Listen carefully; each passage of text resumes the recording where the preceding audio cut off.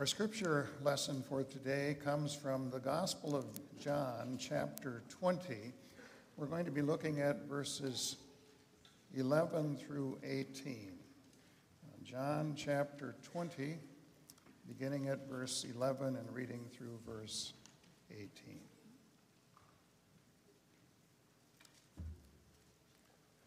Now Mary stood outside the tomb crying. As she wept, she bent over to look into the tomb and saw two angels in white, seated where Jesus' body had been, one at the head and the other at the foot. They asked her, "Woman, why are you crying?" "They have taken my Lord away," she said, "and I don't know where they have put him." At this, she turned around and saw Jesus standing there, but she did not realize that it was Jesus. He asked her, "Woman, why are you crying? Who is it you are looking for?" Thinking he was the gardener, she said, "Sir, if you have carried him away, tell me where you have put him, and I will get him."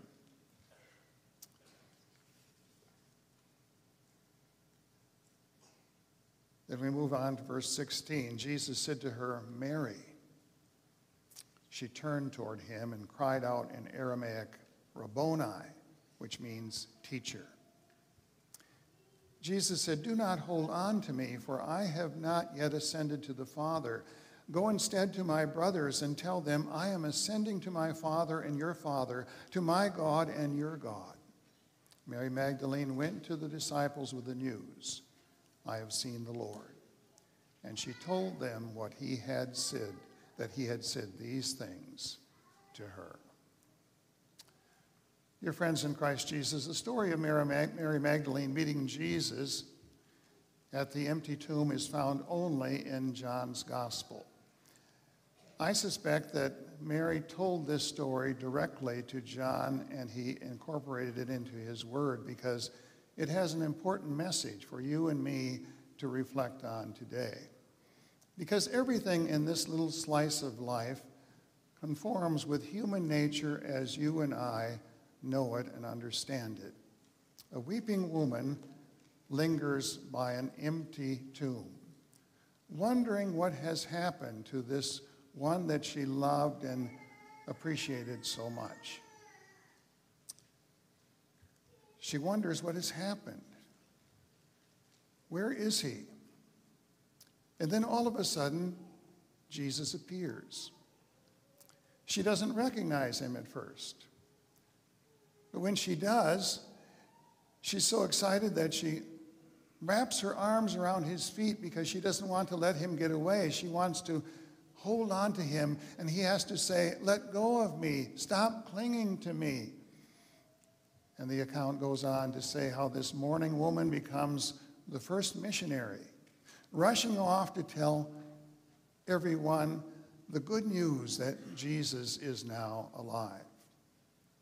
Although Mary Magdalene plays an important role in the life of Jesus, we know surprising little about her. She was one of at least 5 different women in the New Testament that have the name of Mary. And unless we're very careful, it's easy for us to get these women confused with each other. Mary Magdalene was born and grew up in a village called Magdala on the shores of the Sea of Galilee. She was one of a group of women who accompanied Jesus and his disciples, offering their care and their support and their love and their financial offerings in any way they could. We are told that Jesus cast 7 demons out of Mary Magdalene. We don't know very much about what these demons had done to her, but obviously they had enslaved her and inhibited her from being the kind of person that she would like to be. 1 demon is bad enough. 7 demons is 7 times worse. She had been enslaved by these demonic powers, and they resulted in a very sad condition that she had to live out her life in until the time Jesus delivered her and rescued her and set her free. No doubt her condition was known to others around her and probably caused her to be isolated from society, because who wants to be associated with a woman who has 7 demons inhabiting her body? Some people think that this is the woman who was caught in adultery that John mentions in chapter 8, but there is no evidence in the text to defend that point of view. Others think that she could be the woman referred to in Luke 7 who washed the feet of Jesus, but there's no evidence in the text to indicate that that is the case either. She has developed a reputation of being a person who is a symbol of repentant sinners who have come to Christ from a very checkered background. That may be true in her case, but we don't know anything for sure. But this we do know, that when Christ set her free, he liberated her from the evil miseries that had kept her chained both figuratively and literally. She was living proof of the fact that when the Son of God sets us free, we are free indeed. Having been liberated from that demonic bondage, she said to herself, and perhaps out loud, "I love him for what he did to me. I will follow him wherever he goes." And during this season of Lent, leading up to Good Friday and Easter Sunday, we reflect upon the story of Jesus as he was crucified on that cross on Calvary's hill to pay the price for our sins. And John tells us clearly that Mary Magdalene was beneath that cross. As Jesus was dying there, bearing the torment of agony in hell for us, Mary was there alongside the mother of Jesus, who was also called Mary. And when they took the body of Jesus down from that cross around 3 p.m, Mary was there, and she saw that ghastly sight of the body of Jesus beaten and crucified on a cross. And when they placed that body in the tomb, Mary Magdalene was also there, sitting on a rock ledge, watching everything that was happening. They were in a hurry to bury that body because Sabbath was approaching at 6 o'clock on Friday evening, and they wanted to get that body in the grave before the Sabbath approached. And so the women did not have time to anoint the body of Jesus appropriately. They just ran out of time to get that task accomplished. And so early on Sunday morning, while it was still dark, Mary Magdalene and the other women were making their way to the garden tomb because they wanted to finish the task of anointing the body of Jesus. And if you piece together the various accounts of that first Easter Sunday, it seems as if Jesus arose from the dead about several hours prior to dawn. There was an earthquake. The seal was broken on the tomb. The stone was rolled away by the angels, and Jesus came out of that tomb. The soldiers were knocked unconscious, and when they came back to their senses, they fled in terror, not wanting to be responsible for the grave being open. And when the women found that tomb empty, they went away confused and bewildered, wondering what had happened. They were terrified. And they went to tell the disciples, and the disciples weren't sure what to make of it either. So Peter and John rushed over to that tomb to check it out for themselves. And when they saw the grave clothes lying there exactly as they had been placed around Jesus' body on Friday, John and Peter believed, and they went back to tell the other disciples. At that point, Mary Magdalene returns to the tomb. She is confused and bewildered.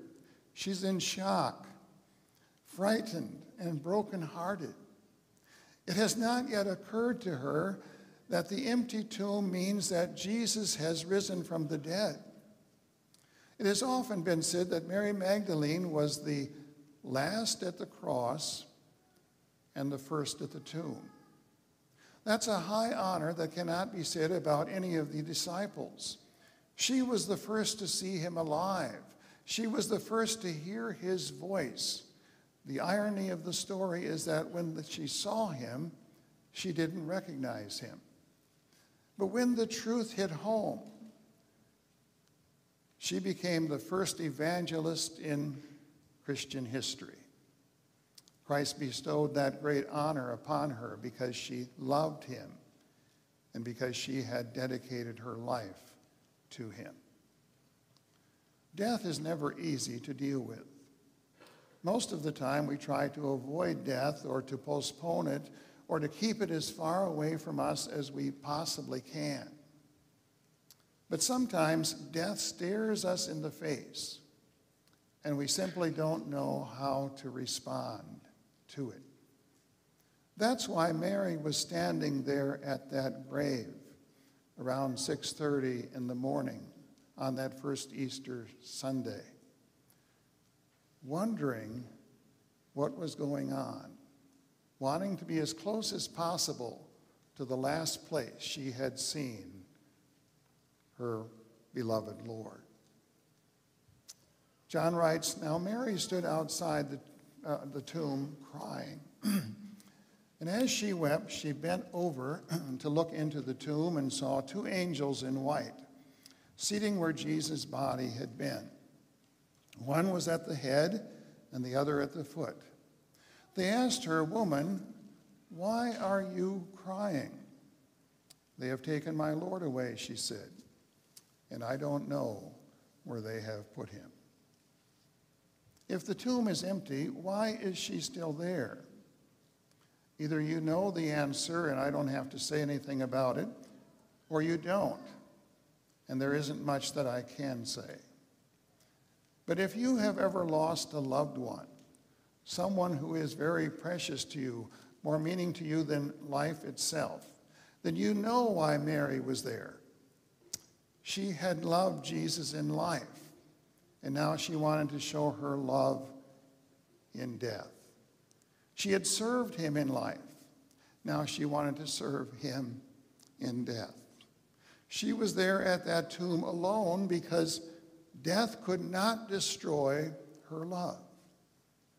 And if you have ever experienced the loss of a loved one or a dear friend, there may be times when you go to that cemetery where that special person in your life is buried, and you stand there by that graveside alone.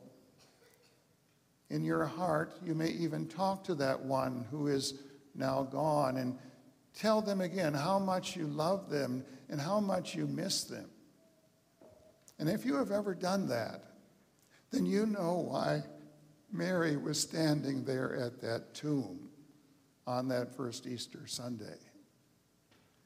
Mary is weeping because the tomb is empty. She is weeping over an empty tomb. What should have been good news for her caused her instead to weep and mourn. We would say today that the empty tomb was the greatest proof of the resurrection of Jesus Christ. And yet Mary is weeping, and that shows us that evidence alone will never persuade anyone unless that evidence is accompanied by a proper understanding and by an open heart. Nothing is going to change. Mary had all the right facts in front of her, but she still jumped to the wrong conclusion. And how often don't you and I do the very same thing? When faced with trials and unexplainable tragedy, how often don't we weep over our circumstances when if we had the perspective of God, there wouldn't be any reason for us to weep at all? And consider this. If Mary had gotten her wish, we would still be weeping today. If she had found Jesus' body still in that tomb, we would have nothing to celebrate during this Lenten season.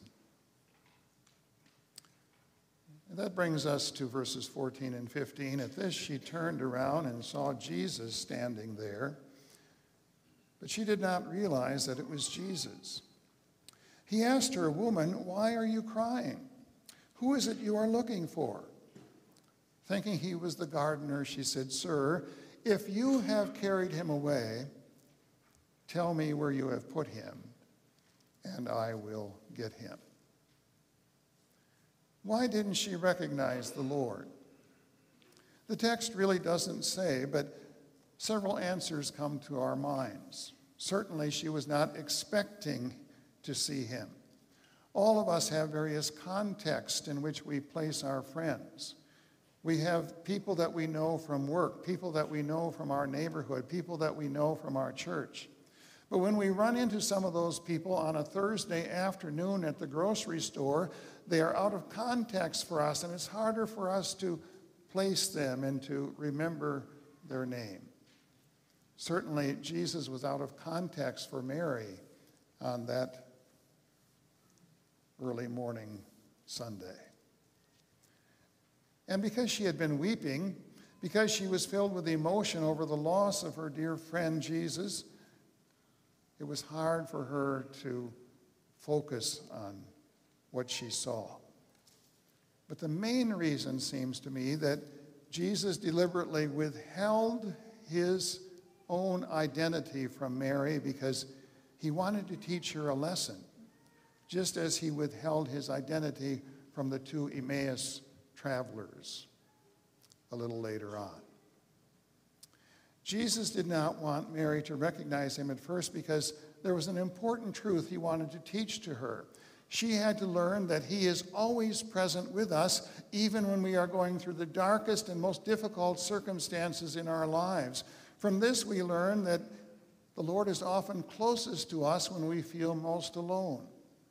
Many times when we are going through a dark valley, it seems to us as if God has forgotten us, as if God has abandoned us.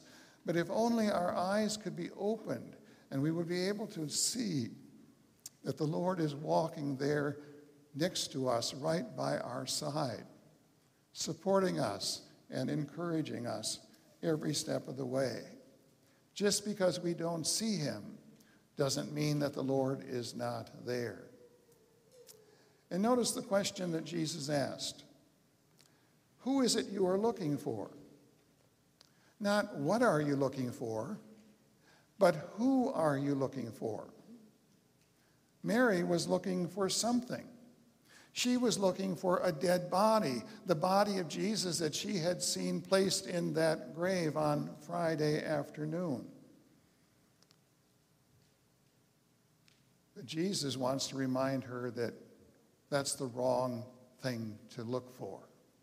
She isn't supposed to look for something. She should be looking for someone. The answer to our deepest needs can be no one else than Jesus, the Messiah, the one who died and rose again. Verse 16, Jesus said to her, Mary. She turned toward him and cried out in Aramaic, Rabboni, which means teacher.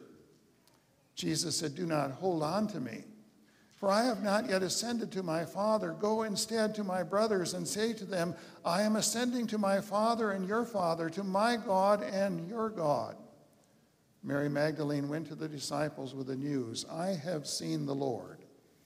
And she told them that he had said these things to her. Mary. He still knows her name. Rabboni, she cries out, my teacher. Think how much emotion can be conveyed in just one word.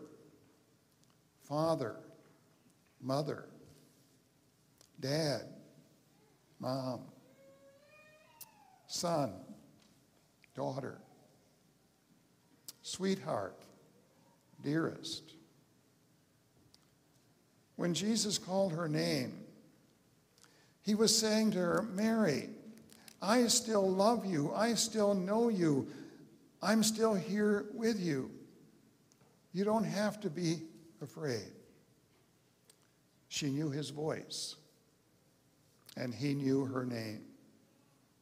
And this fact is of supreme importance because death cannot destroy human personality. The essence of who we are passes through death undisturbed.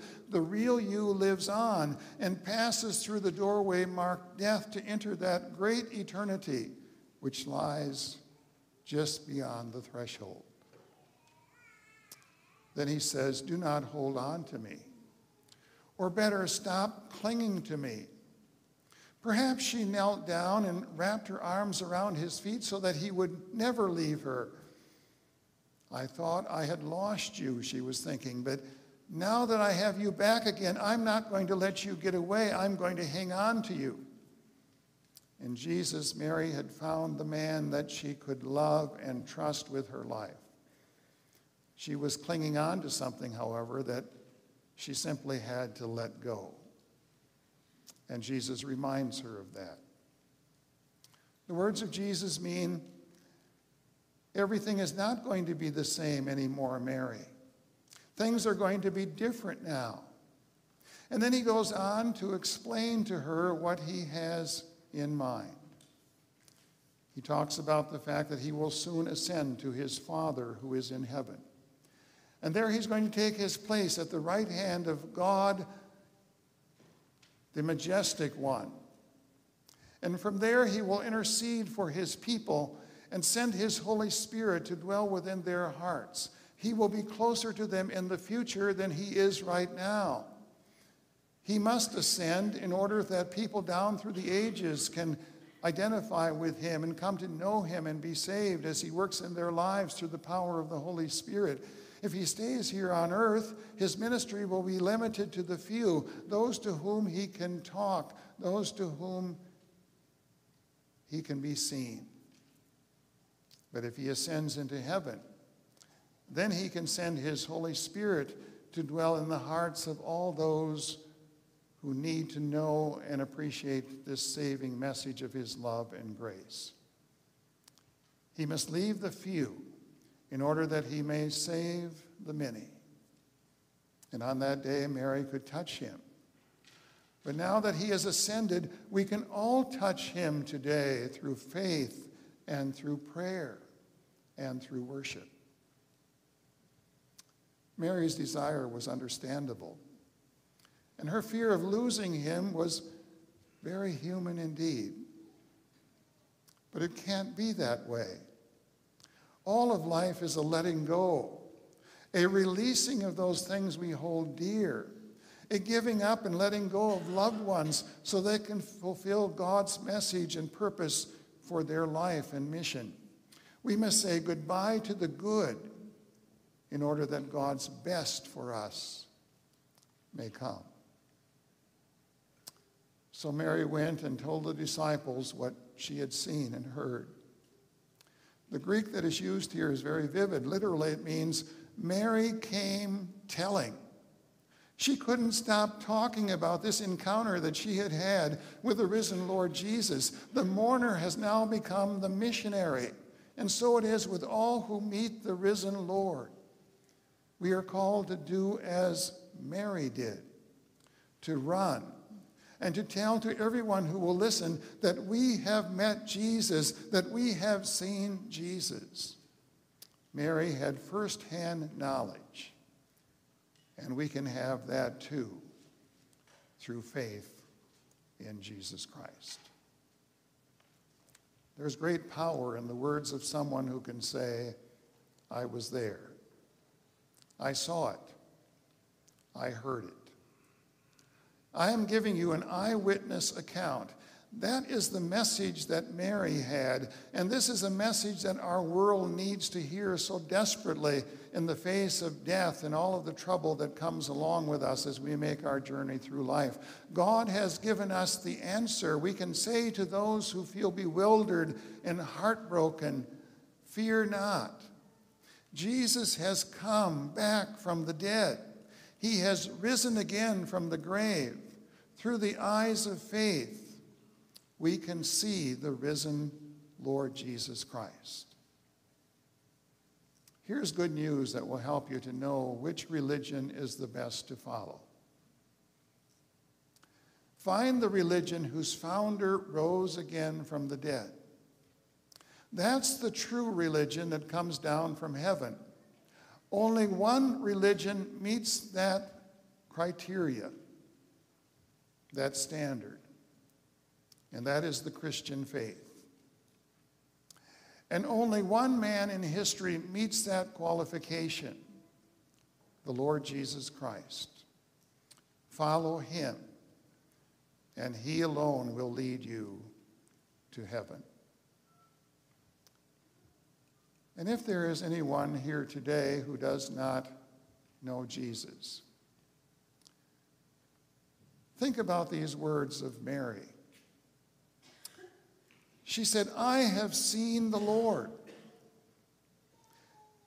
She said to him, my Lord and my God. Can you say, I have seen the Lord, not with your eyes, but by way of faith?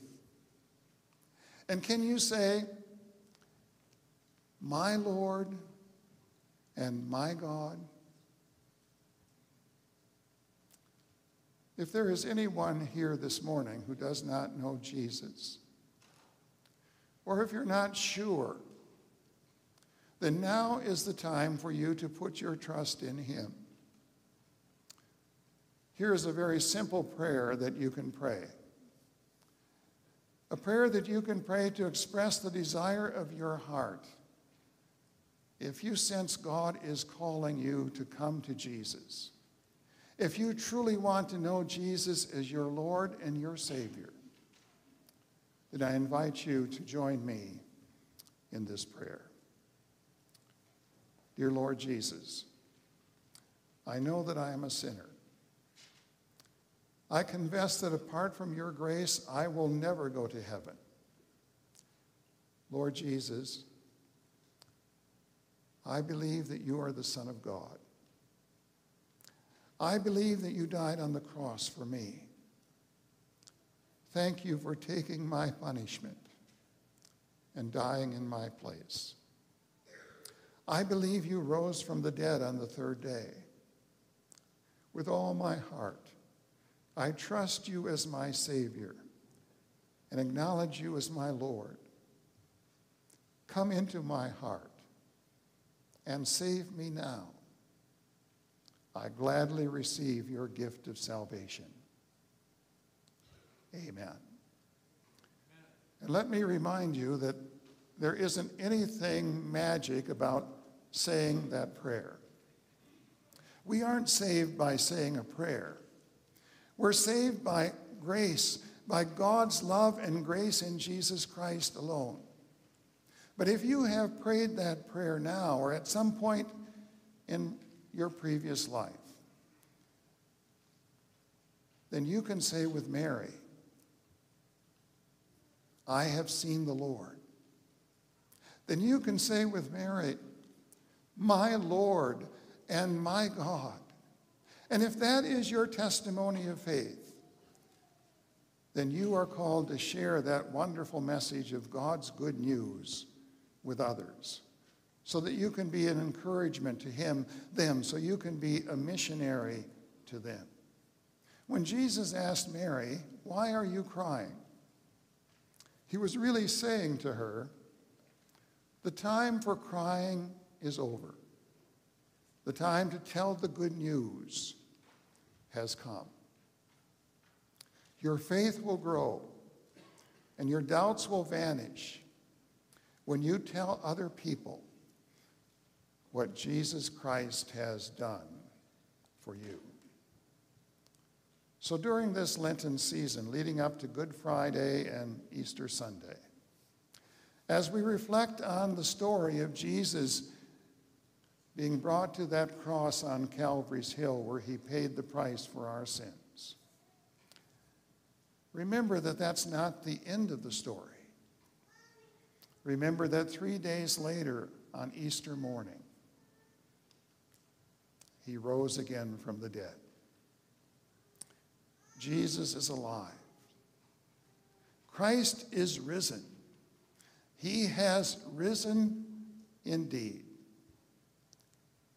So follow the example of Mary Magdalene and share that wonderful good news of salvation with everyone you know. Let's pray together. Heavenly Father, we thank you for the story of Mary Magdalene. Even though we don't know a lot about her, we do know that she loved the Lord Jesus intensely. And she devoted her life to serving him. And she was privileged to be the one who saw for the first time the risen Lord Jesus Christ. And she was absolutely convinced that he was her Lord and her God, and that salvation had come through his perfect life and atoning death and glorious resurrection. We don't have the privilege of seeing the risen Lord with our physical eyes, but through the working of the Holy Spirit in our hearts and through the faith that he develops within our lives, we can see him by faith. And we are called to follow the example of Mary Magdalene and share that wonderful good news of salvation with everyone we meet. We pray in Jesus' name. Amen. Amen. Let's